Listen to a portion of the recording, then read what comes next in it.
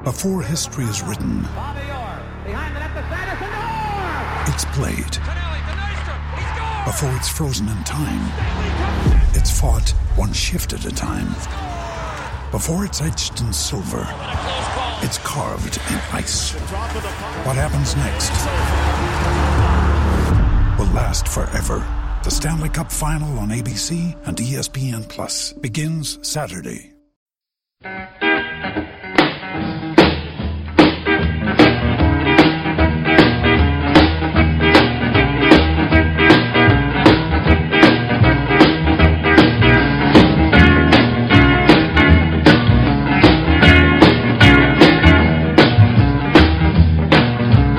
Talk about people that you don't know. You jack all the time. Your head so hard you won't pay me no mind. Talk dirty, baby, talk all the time. Talk.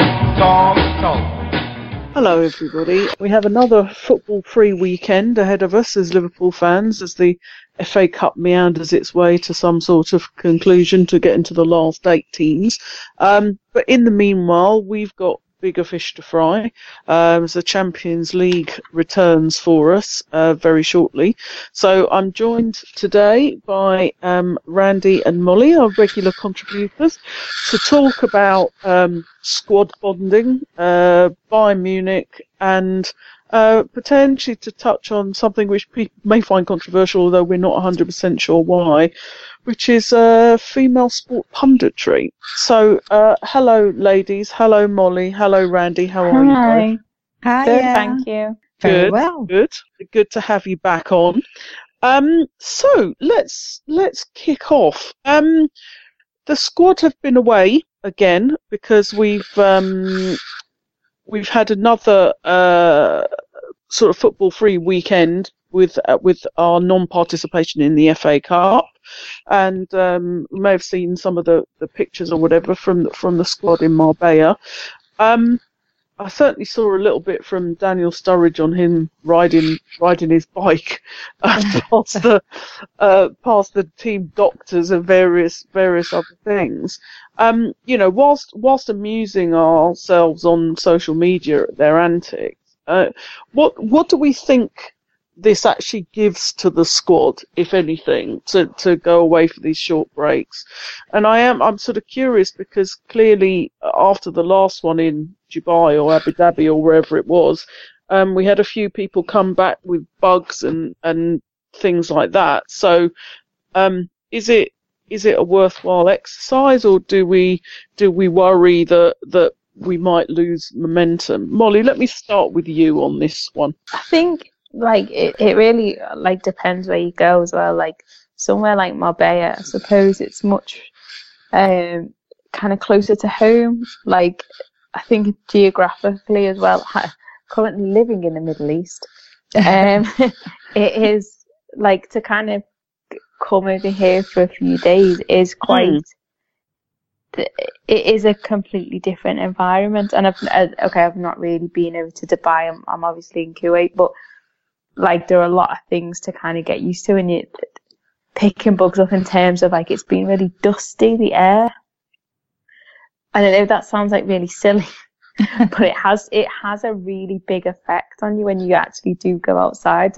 When we first moved over here, and currently it's really dusty at the minute. It's quite windy, and you do get quite a bit of like sickness for us newbies. So Marbella obviously being a lot closer to home, I think it's probably something that is a bit like less of that is going to happen. Do you understand what I'm trying to say? Yeah. Sorry. Yeah. Is it the air quality?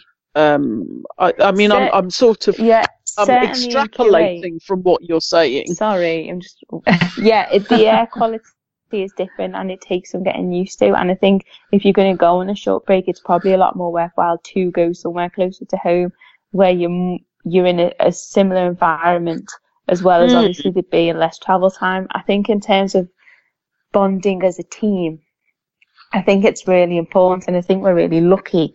I know there's been a few snazzy comments about how many competitions we're in, but I think you know, for a team that haven't won anything together, having these breaks to kind of relieve the pressure and relieve the tension could potentially be extremely important. Yeah, I find it interesting, you know, if there are comments around, you know, whether we're in one or two competitions versus, you know, Man City, for example, who are still in all four, because I think it was disappointing that we went out of the Carabao Cup the way that we did. The FA Cup less so for me, and we've talked about that on previous pods. But in some ways, and Randy, I'll kind of sort of pose this to you, because of the injury situation. I'm wondering if it's a bit of a blessing in disguise now that we've had a few of these free weekends, because we're desperately trying to get players back into the squad. Yeah, exactly. And I think that a break could do good for us, and especially on the back of a win. You can go away, you can restart in a way. You can have this togetherness. You can have the concentration. I think Klopp is big on this. He loves training camps. He loves taking players away from their wives and girlfriends and the home, everything that happens at home, and get them together and concentrate and just be together. And I think that must give something to the team. But as you said, from last time, it didn't really do anything except for making people ill. So this time around, now they are sort of coming back, all of them, aren't they? It looks like Trent might be, his muscles getting together, and poor what's his name, Genie, that had to go to the loo in the middle of the match last time, even though it actually suited him. I think he scored a goal and everything, but all these small niggles and illness is probably gone now, unless they pick up something else over there. But so maybe this is actually a very good thing for them all to come together, be concentrated, and do the bit of training that Klopp loves, because it's like they are restarting in a way. But they have to start as if they've played 4 games now then, and not as last time as if they've forgotten how to play a game. So I'm really excited to see, the way they kick off on Tuesday. Well, it will be interesting, because the first game that we kick off with is at home to Bayern Munich in the Champions League. So nice easy one for us to ease ourselves back into. Yes. I don't know in terms of some of the injuries. I am hoping that, as I'm sure we all are, that Trent will be fit. I know he had a little cameo at the end of the Bournemouth game. Mm-hmm. So, came on for sort of 10 or 15 minutes, but certainly the pictures I've seen, he's still been wearing a kind of strapping or contraption or something around his knee, which makes me wonder whether he's, fully fit yet, or would not necessarily be able to do the whole 90 minutes, but potentially come on for let's say maybe 20 minutes or half an hour or something, which you then have, you have an interesting sort of conversation around who do you put Milner back in at right back. Obviously Gomez is a few weeks away. As far as Ginny's fine in terms of his stomach problems, because there's nothing else wrong with him. Lovren, I think, is still not available. So, in terms of defensively, we've at centre back particularly, because I think it's Matip. And we won't have Van Dijk because he's suspended.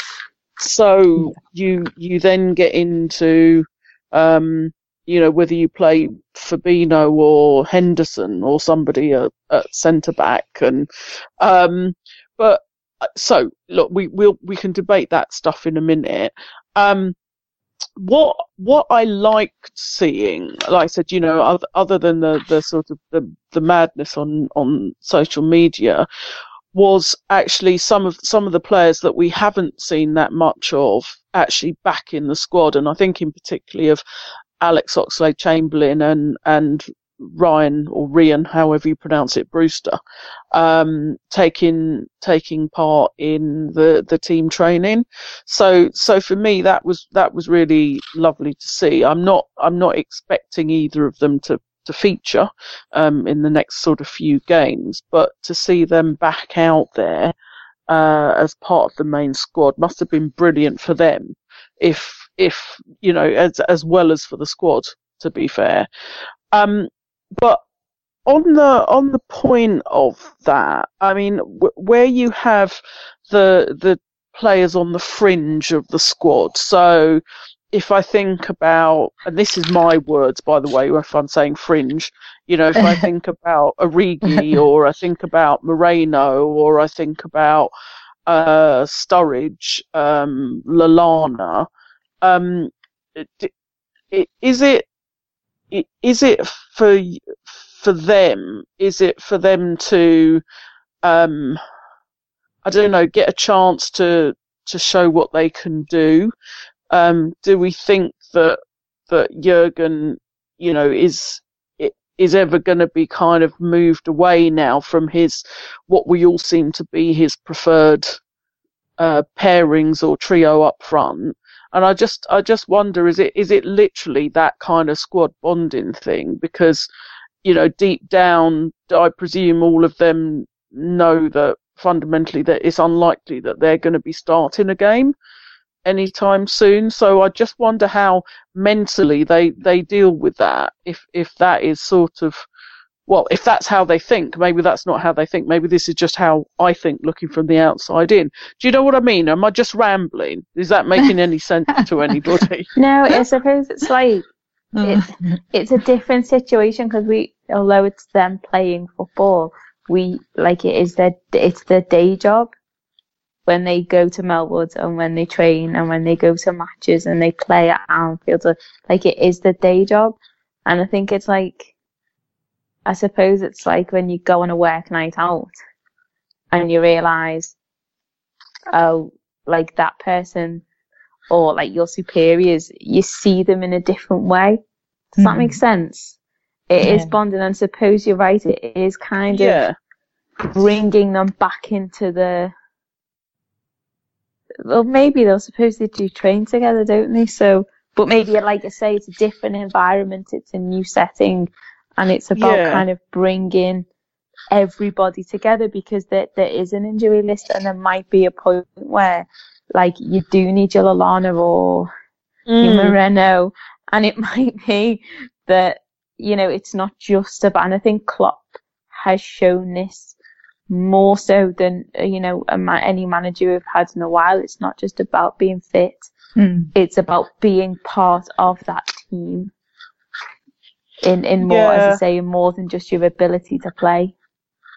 Yeah, I suppose I'm sort of curious about the sort of mental side of it.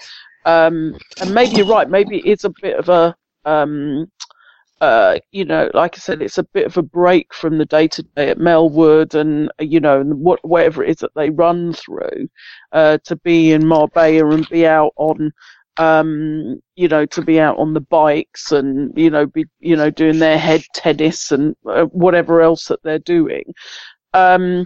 It's just, I just wondered if that gives them, the players who are on the fringe, even though I'm sure Klopp would go, it's the whole squad, to be able to, I don't know, show different sides of their personality, maybe, to be taken into consideration. Oh, well, I shall stop rambling about that now. So let's come on to, things we're talking about the squad. Well, let's come on to Bayern Munich then, because that is our first I think it's our first game back, so this coming week, and I think Bayern Munich have had an interesting, Bayern Munich had an interesting few weeks themselves. So, what are you expecting from this game? And we'll come on to the squad in a sec. But Randy, what are you expecting on Tuesday? I'm really looking forward to this match because I think just picking up on lots of talk from Germany, from Bayern, and it's like these small things that you can read about. Robin hates going to Anfield. Things like that sort of helps. I mean, let him spread the word. He doesn't like playing there. It's a hostile place. Miller is out. Kingsley Coman, one of the best players apparently at the moment, might not be ready. He's not 100% at all, so we never know about him. And apparently, according to my brother, that saw Bayern playing Hertha Berlin. I couldn't remember who they were playing recently. They were playing Augsburg, I think. And that was something. Not good. And they played Hertha two weeks ago. My brother said, you have to look forward to the feast because that defense is going to just crumble when our front three attacks them. So apparently, I think we got a lot to look forward to. And not that I'm cocky, because I'm not at all, especially this year. I just want to, stay low. But I've got this really, really good feeling about this because it is at home. And we know our Anfield is going to be bouncing and rocking and being all over the place. It's going to scare them. Mm-hmm. And the people that don't get scared is too old and slow to be able to fight us, apparently. And the people that might, be rocked a bit, they are the fast, quick ones. So of course, we have to look out for them. And depending on who we play in defense, which I'm sure we're going to get onto soon, I think we'll be fine. And I'm really looking forward to it. I really wish I was there. Well, I think, it's great that you're really looking forward to it. I am going to be there. So I think I'll be representing both you and Molly on the night. I don't know, unless you're back for half term, Molly, for this game. No. No. No. But I think there is some merit in terms of certainly in terms of the centre backs. So I mean, Boateng is assuming they're both fit. So Boateng is 30. Hummels is I think 32, 33. But I mean, Hummels has never had any pace. His thing was never. He's a bit like Huppier in that respect. It's kind of about positioning, but they do play with a very high line. And I think that there's a huge opportunity for us in terms of getting behind that line. Their fullbacks are younger and quicker, so this is why I don't, like I said, I don't know whether Trent will be fit. We'll obviously have Robertson on the other side, but I think their fullbacks are tricky. Their wingers, so it depends. It comes back to your point about, are they going to play Serge Gnabry, for example? Yeah, he's good. Are they going to play him? I don't know whether is Robin fit. I'm not 100% sure. If he is, I would assume that he would play, and I guess then it's a toss-up maybe between Gnabry and Ribéry on the other side. So. And they've got they've got Lewandowski. They are a very good side, but they are a side that can be got at, in my view. And they don't cope well with a high press. So I do think they're starting to go through a transitional period in terms of, if you look at the overall age of the squad. Muller obviously is not available. By the same token, we don't have Virgil. So let me come back round then. So Molly, what do you think our defence is going to look like on Tuesday then, knowing that there's no Lovren and there's no Van Dijk as a starter for 10? I think we've still got Alisson. That's good. Yes, we do. Yeah. I think, likely Matip. Probably Fabinho, maybe, again. Robertson, and then hopefully Trent, but if not, I don't know. Would you have Milner there? Yeah, in replacement of Trent, but I think because we haven't got the issue I would have, obviously, if we haven't got Trent, then yeah, but if we've not got Van Dijk, or we've not got the usual centre backs there, no, you might want your Milner in the mid, maybe like slightly dip your midfield as kind of a next line of defence, if you like, to kind of cover for the fact that the man who cannot be dribbled past will be watching from the stands.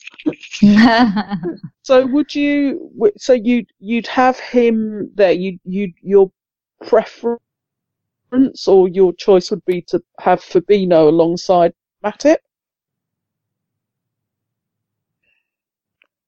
Yes, I think so.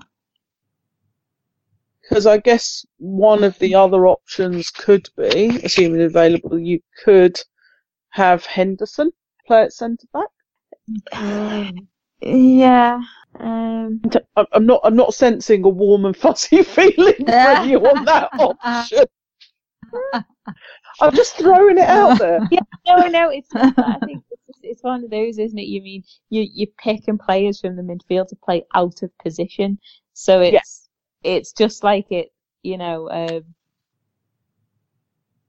don't like, we can talk about it all day, but we don't really know what's going to happen if that is the outcome. No, all I understand is from looking at the last stuff that I saw from Klopp. I think it was after the Bournemouth game. He was doing an update on injuries, and it didn't sound like Lovren was anywhere close, and we knew that Virgil was going to be suspended, and we know that Gomez is still weeks away. So you're kind of, well, who have we got left? That was sort of where I was getting myself to. So other than Matip, who's a specialist centre back, we've got Fabinho, who has played there and has played there recently. We've got Henderson, who could do a job. But I don't know whether that would be our best choice against Bayern Munich. And after that, I think you're going to kind of the under 23s. And I don't know. I think Nat Phillips is maybe injured. I'm not sure. I'm not 100% familiar with all of that next level down. So I do think that there's limited options for us, if I'm honest. I think if you were going to take one of the younger lads, I think you'd almost want him. If Van Dijk was playing and we were short, so, to be next to kind of like Van Dijk as your first kind of go-up playing in the first team, I think is probably quite different to being next to Matip, who's obviously had a lot less game time as well. And just for me, like, playing, Fabinho, who has, played there recently, that just seems like less of a risk when we have got some, defensive midfielders or players who could play as a defensive midfielders to kind of maybe sit a bit further up and be that kind of backup as well, like layering, I suppose, rather than just kind of just sticking the defensive midfielder in its sense. But you're completely right, we are very limited with what options that we have got, and especially if Trent can't play a full game as well. So Randy, if we assume, right, for the purposes of this, that Trent isn't available, right? So to build on Molly's point, would you play Milner at right back, or if you're pushing Fabinho into the centre of defence, would you rather have Milner as part of the midfield, and would you potentially take a chance on, I don't know, and forgive me if I'm pronouncing this incorrectly, but Hoover, 16-year-old, would you play right back?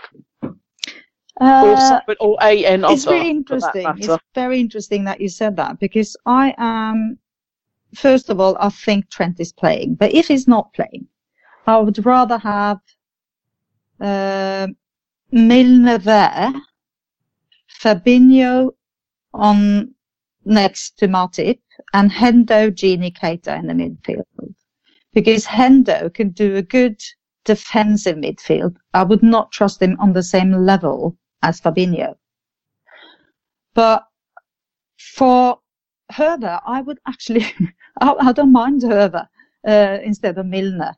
But then I don't know where to put Milner, because I've just put Hendo, Gini and Keita in the midfield. I really, really want to see Keita and Gini together again, because that was so good last time. And I think that something is about to happen there.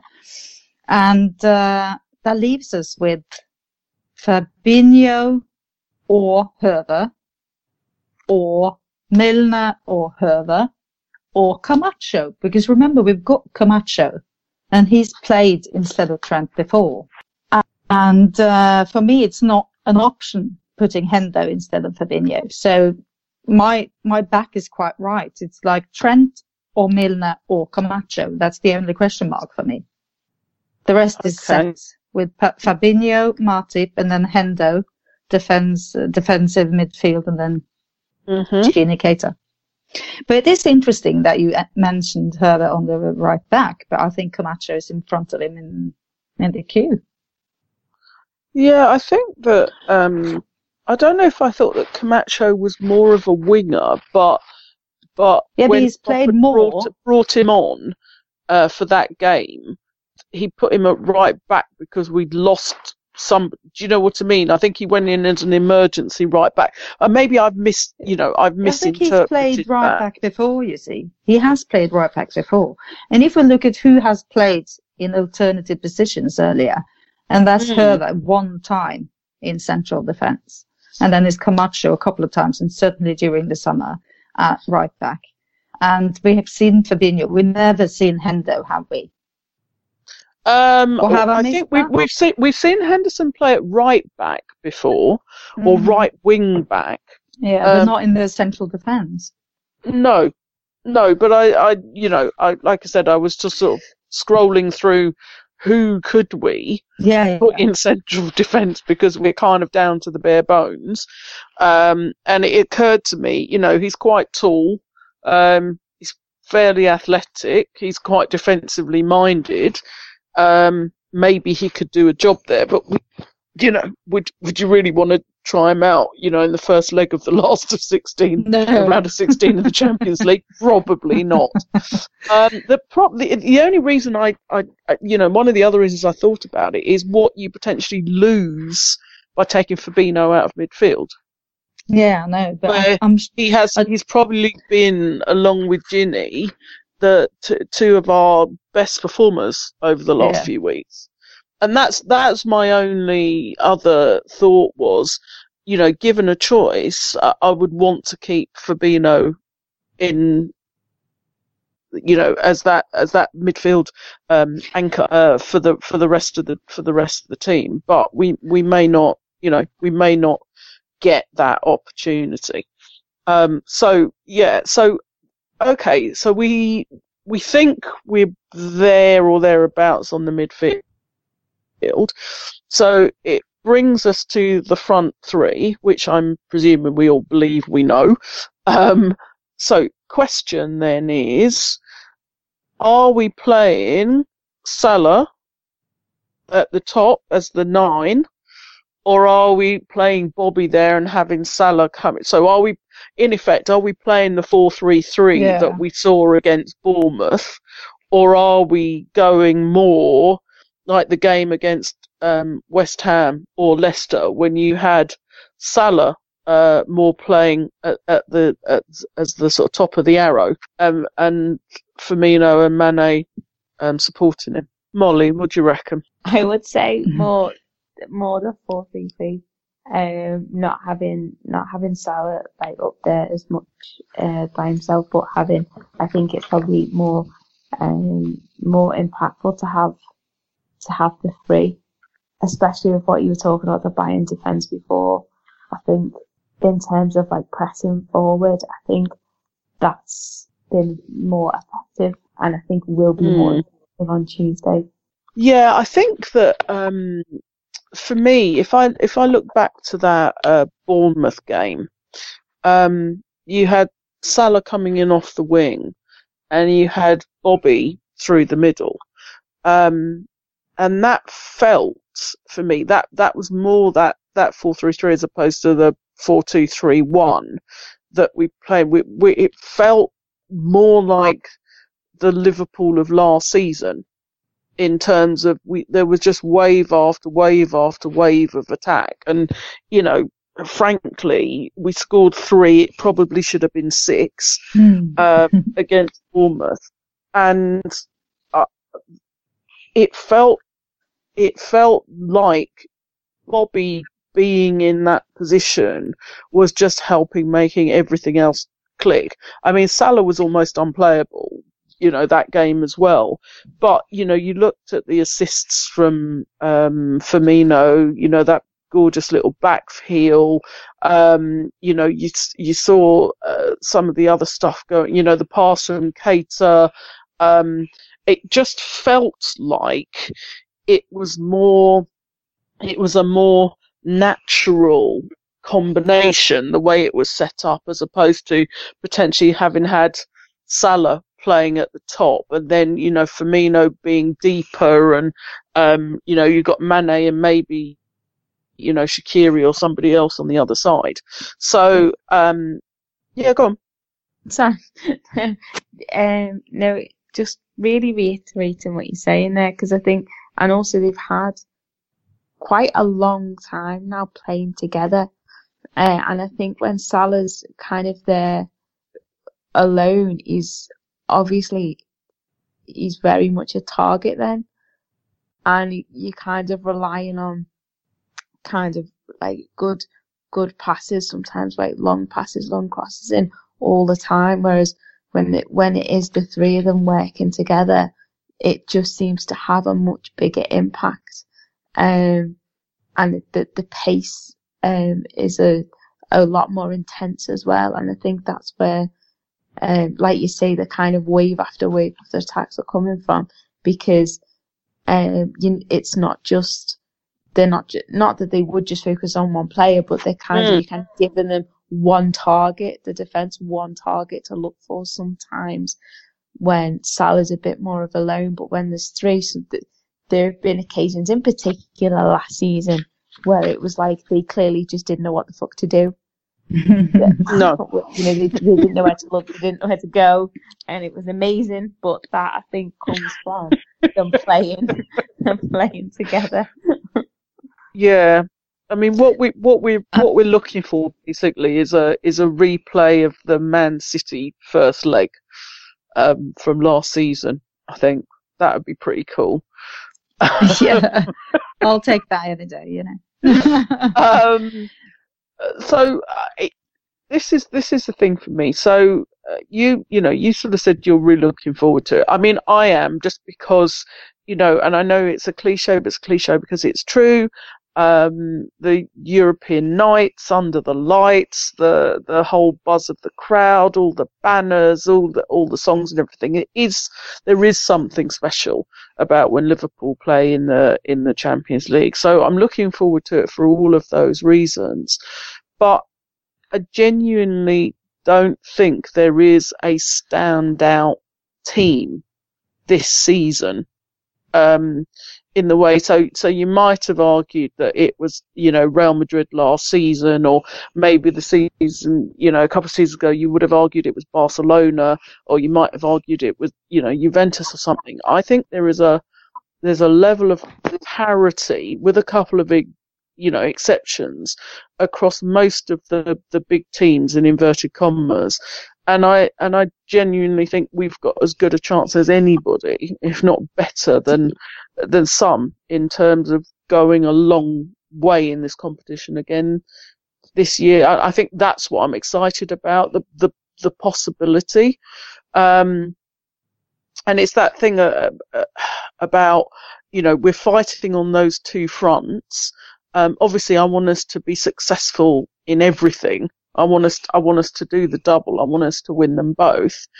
If I had to give up one for the other, would I, which one would I? Well, as long as I think, I kind of would really struggle to give up one for the other. But if I was guaranteed that no English team was going to win the Champions League, I would give up the Champions League if I knew that meant I'd win the Premier League. I think that's the only way I could live with myself. But so having said all of that, we're looking forward to it. We're excited. We're positive. So, what's the score going to be, Randy? What do you reckon? Difficult. I think because of our slightly unsettled defence, because we haven't got a clue what's going to show up. I guess we're going to concede a goal, and so they're going to be lucky apparently and get a goal, and then we're going to have to score 2 or 3. Maybe just 3-1 then. That's okay. 3-1. Okay. Yeah. Molly, do you want to have a punt on a score for Tuesday night? I think 2-0. Okay. And I'm going to go 4-1. Yeah, I like your optimism. I think Bayern's defence, I think they're there for the taking. They have a more settled defence, but I think we can get at them. So yeah, don't get me wrong, I do think that'd be lovely, which is why I'm saying 4-1, but I do think we harness the power of Anfield, we go at them with a high press. I think we could really unsettle them. Anyway, fingers crossed. Yeah. So looking forward to that. Let's turn our attentions a little bit more to some of the stuff that has been in the press and the social media over the last kind of couple of weeks, 10 days, which seems to, despite the fact that it's 2019, seems to be cause a bit of a storm around the idea of female punditry. More specifically, it seems about female analysts in football. So people like Alex Scott or Rachel Finnis or Sue Reed or whoever it might be. And there seems to have been a bit of a reaction in terms of whether they're actually qualified to be a pundit on football, despite the fact that they are ex-professional footballers, and have been England internationals and one thing and another. And I know there was a debate, sort of Jake Humphrey did a debate on BT Sport.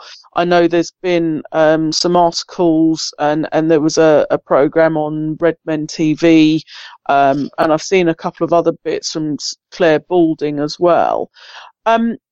Randy, can I start with you here? When you're watching sport in Norway, what sort of panels do you get locally? So do you only ever get whoever's provided on the coverage from whatever channel is broadcasting, or do you have local coverage as well? And are there any women, and if so, sort of what areas do they come from in terms of your sports coverage? That's interesting, because I guess now, because I don't know actually, but I guess we've had female pundits in Norway longer than in England, maybe. And on a Premier League match, we have a Norwegian panel. We usually have one ex-footballer, and these days it's normally people that also played in England, Norwegians or Swedish, and we also sometimes have a British one. Somebody that comes over, they're ex-footballers, they are referees, they are, just football people. So it's quite a good coverage, actually, and quite good comments as well. And sometimes I miss the opportunity to have the English ones, of course, because you get a different level then, or at least a different opinion. So I don't really know, because I haven't seen all these English women that you just talked about, and I've seen it on social media and stuff, and I've seen some examples, and they come across so competent, and they come across very good the way they communicate, and they seem relaxed, and they seem to then know what they're talking about. So I actually don't have a clue what this is about. Is this just some grumpy old men sitting there thinking, well, this is my domain, and suddenly there's a woman here, or what is it? What is this about? Because as long as they are competent, as long as they know what they're talking about, and they've really, done their research, and they can rely on their own capabilities from when they were playing, I don't get the problem, and I think it's so interesting because we had this discussion in Norway like 10, and especially one woman that I think is very, very good at this. She is called Lise Klaveness, and she is an ex-professional footballer. She is a pundit, and she's now director of elite football in Norway. So both the men and the female department of elite football in Norway, and she's the top of it. And that is actually not a problem. But 10 years ago when she came on, they were like, it was all this uproar. But when we had no actual sound comments to say about it, it was just the fact that she was a female. So I think time and the society as a whole, like I think Norway has come a long way in the fact that we have lots of female directors, and the boards are full of them and stuff like that. So I think this might be just a bit later in Britain, but I think we're going to get through it, and people are going to see that it has to be about whether you are a good one or not. So have a look at all the old men that sit there that have been playing in the Premier League before it was called Premier League, and they can't even string one comment together because they don't really follow it anymore. There are some of them, isn't it? Well, it's interesting. Yeah. Sorry, I was just really interested in this woman you said who's been there for about 10 years now, and is now heading up the elite football. Is it the elite football academies, or did you say? No, it's the department. It's the Norwegian Football Federation. It's like the top of football department. It's like the FA in Norway. It's like the Football Association in the UK. Yeah. She's heading up the elite football division of the Norwegian FA. Yeah, and both the male and female. So she's actually on top of that because she's a lawyer as well. She can do everything. And that is interesting, isn't it? I don't think Britain is ready for that yet. Do you? Well, it's slightly weird because they announced, and this isn't the FA, but they announced that the new chief executive of the Premier League in England was going to be a woman called Susanna Dinage or something, I think her name was. It was all announced because, if you remember, Richard Scudamore was retiring, and all of the clubs had to bung in $50,000 or $1 million or whatever the hell it was, to give him, to give him a lovely send-off present.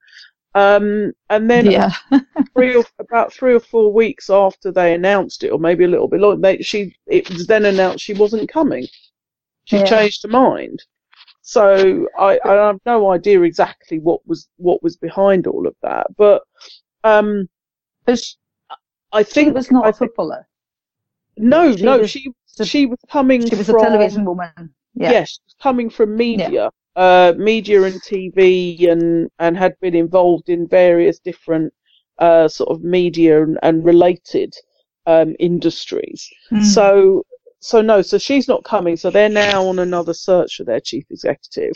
But I do think there would be, if the FA, if they've got a head of elite performance, for that to be a woman in this country, in my view, you are likely to have a load of very old white countrified men probably having apoplexy in order for that to happen. Yeah.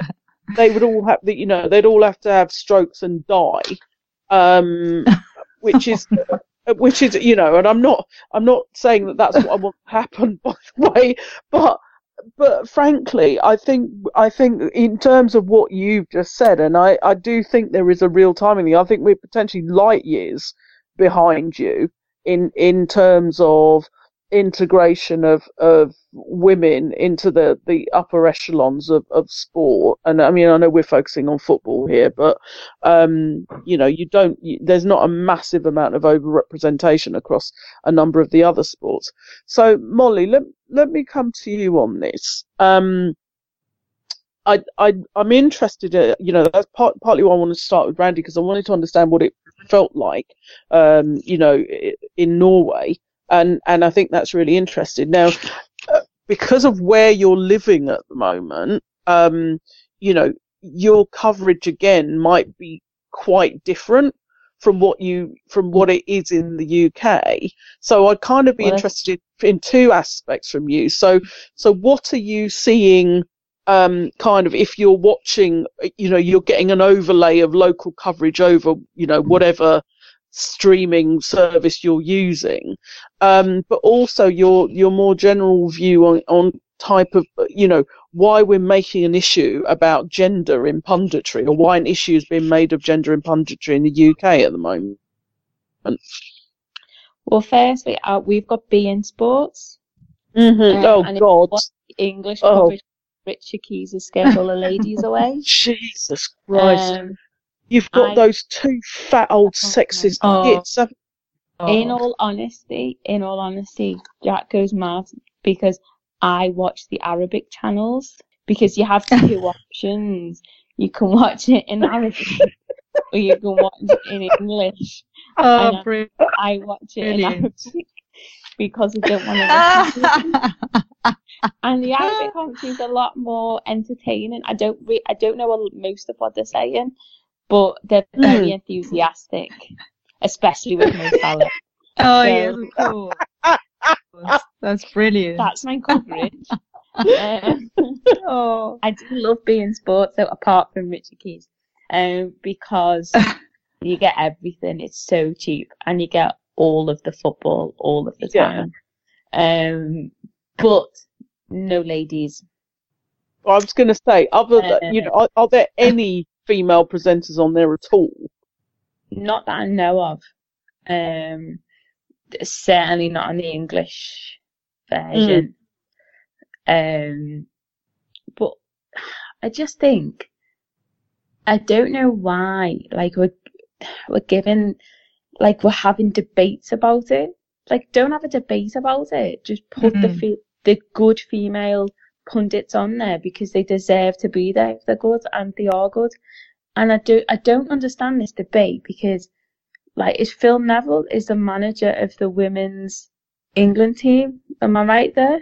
Yes, you are. Well, he's never played women's football, and I just think, okay, exactly. So you can manage the national team, and Alex Scott, with her media degree in journalism, can't talk about it without, and I'm sorry, she's more qualified than fucking Big Dave from down the pub. As he's been for 92 years, because he's too busy drinking pints. She's more qualified because she's been a professional footballer. And I've absolutely no time for people that are saying, you know, Alex Scott shouldn't be allowed to talk about football. I've no time for people that say that at all. I don't want to listen to your reasons, because I just don't think her lack of a penis means she shouldn't be there. It's ridiculous, because she's really good. She is, I think, out of the kind of new pundits that came kind of from the World Cup, she is the standout one. Yeah, I mean, I have to say, I do like her. I really like her. I think she's I think she's articulate. I think she's informed. You know, the fact is, you're never going to agree, are you? You know, you're not going to agree with every single pundit. But if I think of some of the ones that we see, I mean, you get Michael Owen on, for argument's sake. I mean, the man just talks in cliches. There's so rare. Go, of course, Kat. If you're ever bored, put into YouTube, like, stuff Michael Owen said, and there's a compilation of just Michael Owen saying nothing. Like, there's words coming out his mouth, but he's saying nothing. And it's just, it's a good one. I'll find it. Send the link. Yeah, do send us the link. But I find it, I do find it laughable that the level of gravitas attached to your point, somebody with a penis who's played professional football, whereas somebody who doesn't have a penis but has played professional football is completely dismissed as irrelevant and having no insight and not being able to comment on men playing football. Now, forgive me for missing the subtlety of which are the rules that are different between men playing football and women playing football, right? Is it a different offside rule? Do they use a different set of formations because, women menstruate, so therefore they can't possibly play a 4-3-3? Is there something that I have missed? Because I don't understand, right? If you are talking about the game of football, right, the laws of the game are exactly the same. So if somebody has played professionally, regardless of gender, all you have to identify is whether they can articulately talk about the nuances and the specifics and the detail around that game. And the fact of whatever genitalia they've got should be immaterial. I think of Paul Merson. Jesus, the man can barely string a sentence together. He can't pronounce anybody's name. He struggles to say Paul. He struggles to say his own name. And yet he sat there, right, just coming out with random shit, like on a regular basis, and yet he's, nobody's sort of saying he shouldn't have a job, whereas I would argue that he's not competent to comment on anything because he can't speak. So I just find it laughable that we're actually having to have this debate in inverted commas, because there is no debate in my view, and because we are probably one of the few women only, and it's not even that it's a rule. We've had plenty of different people on the pods over the years. It's just predominantly it's women talking about football, and there aren't that many channels where it's just women predominantly talking about football. I couldn't really let this pass, and I find it, I do find it quite depressing on the fact that it's 2019, that we're having to even mention the fact that, well, should we be having these women talking about sport? And you can broaden it out as far as you want. But I listen to radio commentary over here in the UK, And we have women talking about rugby, we have women talking about football, we have women talking about golf, and they are all utterly competent, utterly professional, all over their subject matter, have all of the facts and the figures, the same way as Motti would or anybody else.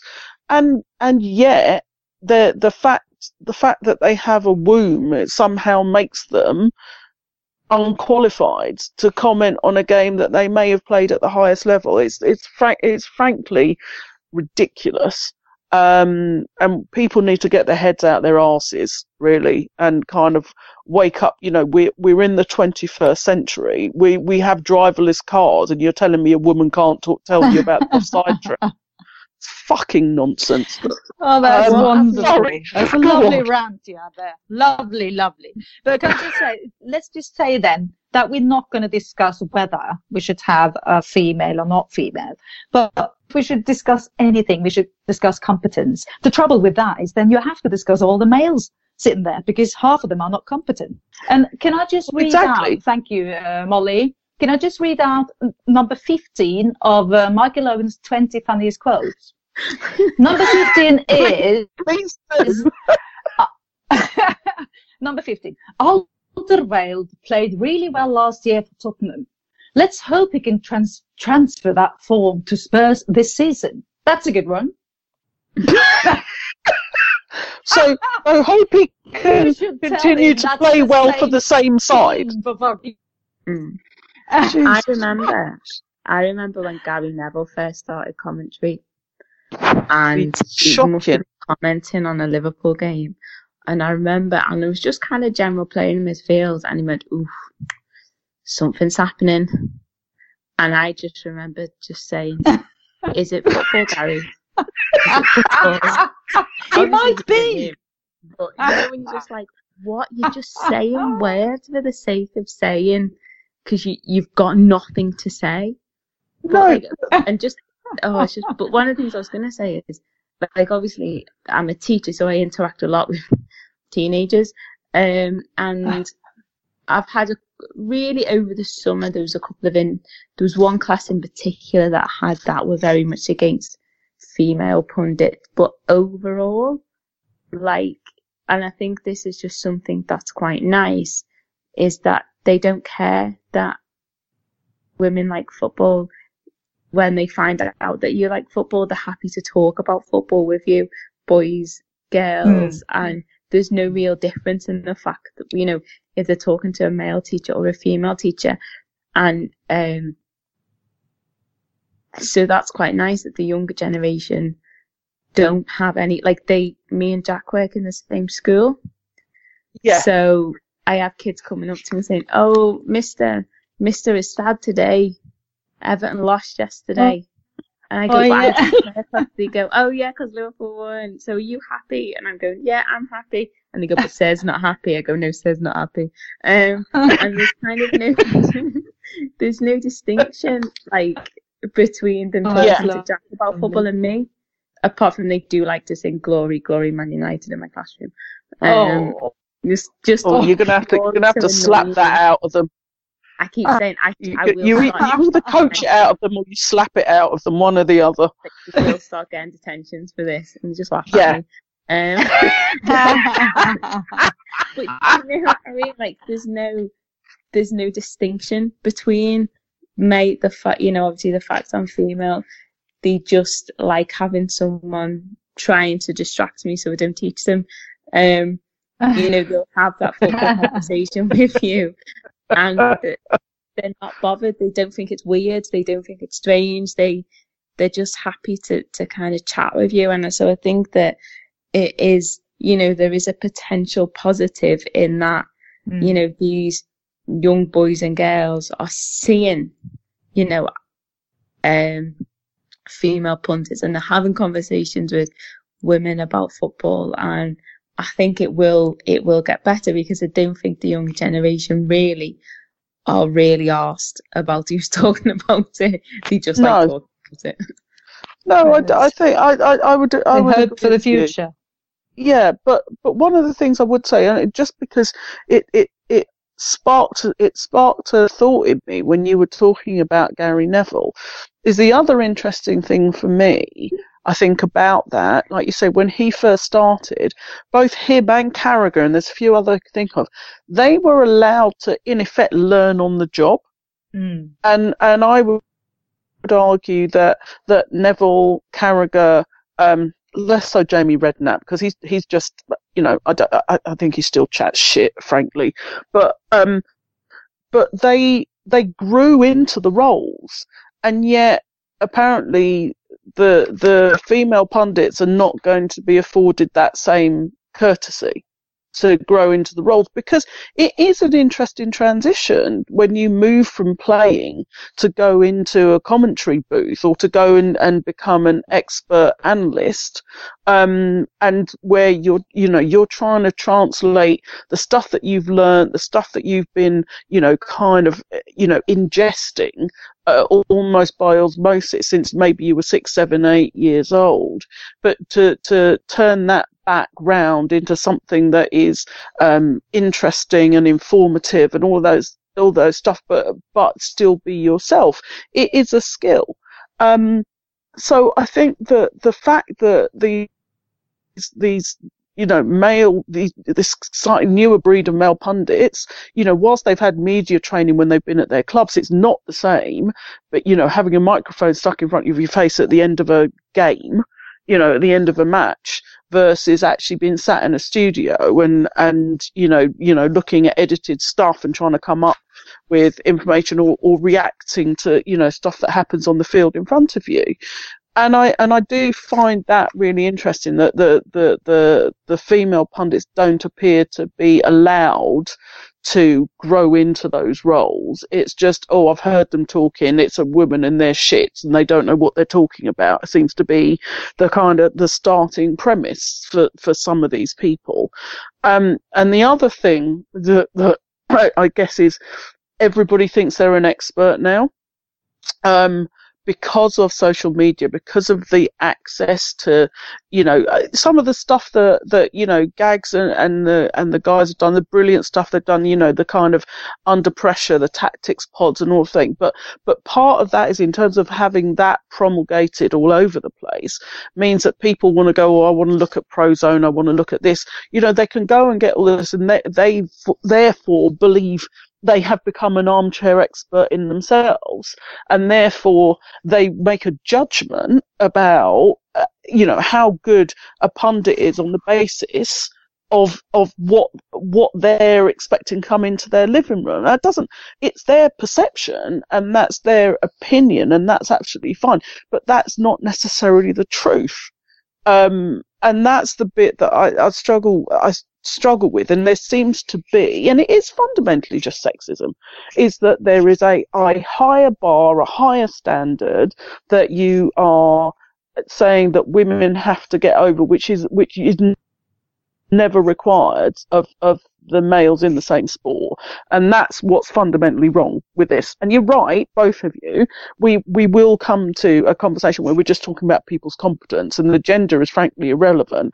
And if you take the gender out of it, then you should probably lose about 50% of the existing pundits that we've got and replace them with other people. And I would have thought you'd get a higher proportion of women in terms of what you replace them with in terms of pure competence. So, here endeth the rant. I think we've done this one to death now.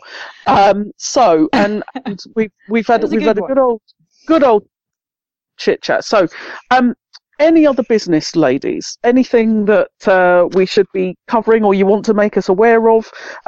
Because we're probably a good time to come to the end of this pod before people start accusing us of going on some sort of feminist rant, which frankly I'm quite happy about as well. So anything you'd like to say, Randy? Anything before we wrap this up?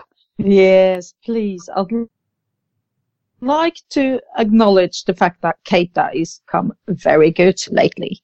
I really love watching him play now, and I can see where he fits in. It looks like he's comfortable, and I can't wait to see more of that. And even more. And a little note of, remember Sergio Ramos got a red card the other day and they lost against one of the teams in the lower league, or rather in the... he got a second yellow in the Champions League, didn't he? So he would miss the next game. He wanted to get his suspension out the way, allegedly. Yeah, and also he was thrown out as match back in Spain as well. So he is having a real good time at the moment, and that really makes me happy. Yeah. Okay, thank you for that, Molly. Anything from you before we finish? Just what a legend Rafa Benitez has been in the last few weeks. He's been on his radar for the past couple of weeks for a variety of things, and I just think he's still boss. Yeah, he is still boss, and we love him. We love Rafa. We always will love Rafa. And if he could do the double over City when they play them again, I've probably got that completely wrong now. That would be marvellous. But yeah, he's an absolute legend for us on Merseyside and all the rest. And the Geordies love him too. So I think more power to Rafa. Good luck. Hope Newcastle stay up. So the only thing I was going to say was I love the fact that the Champions League is back. I get very excited when I hear the music. Mm-hmm. And let's hope the next time when we do the next pod, we'll be talking about who we're facing in the next round of the Champions League. That would be good. But regardless of what happens, we're having a fucking good season. So carry on up the Reds. Thanks for listening, everybody, and we'll talk to you again soon. Bye-bye.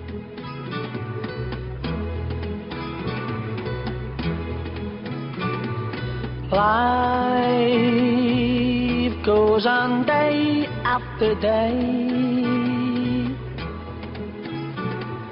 Hearts torn in every way. So ferry cross the Mersey, 'cause this land's the place I love, and here I'll stay. Sports Social Podcast Network.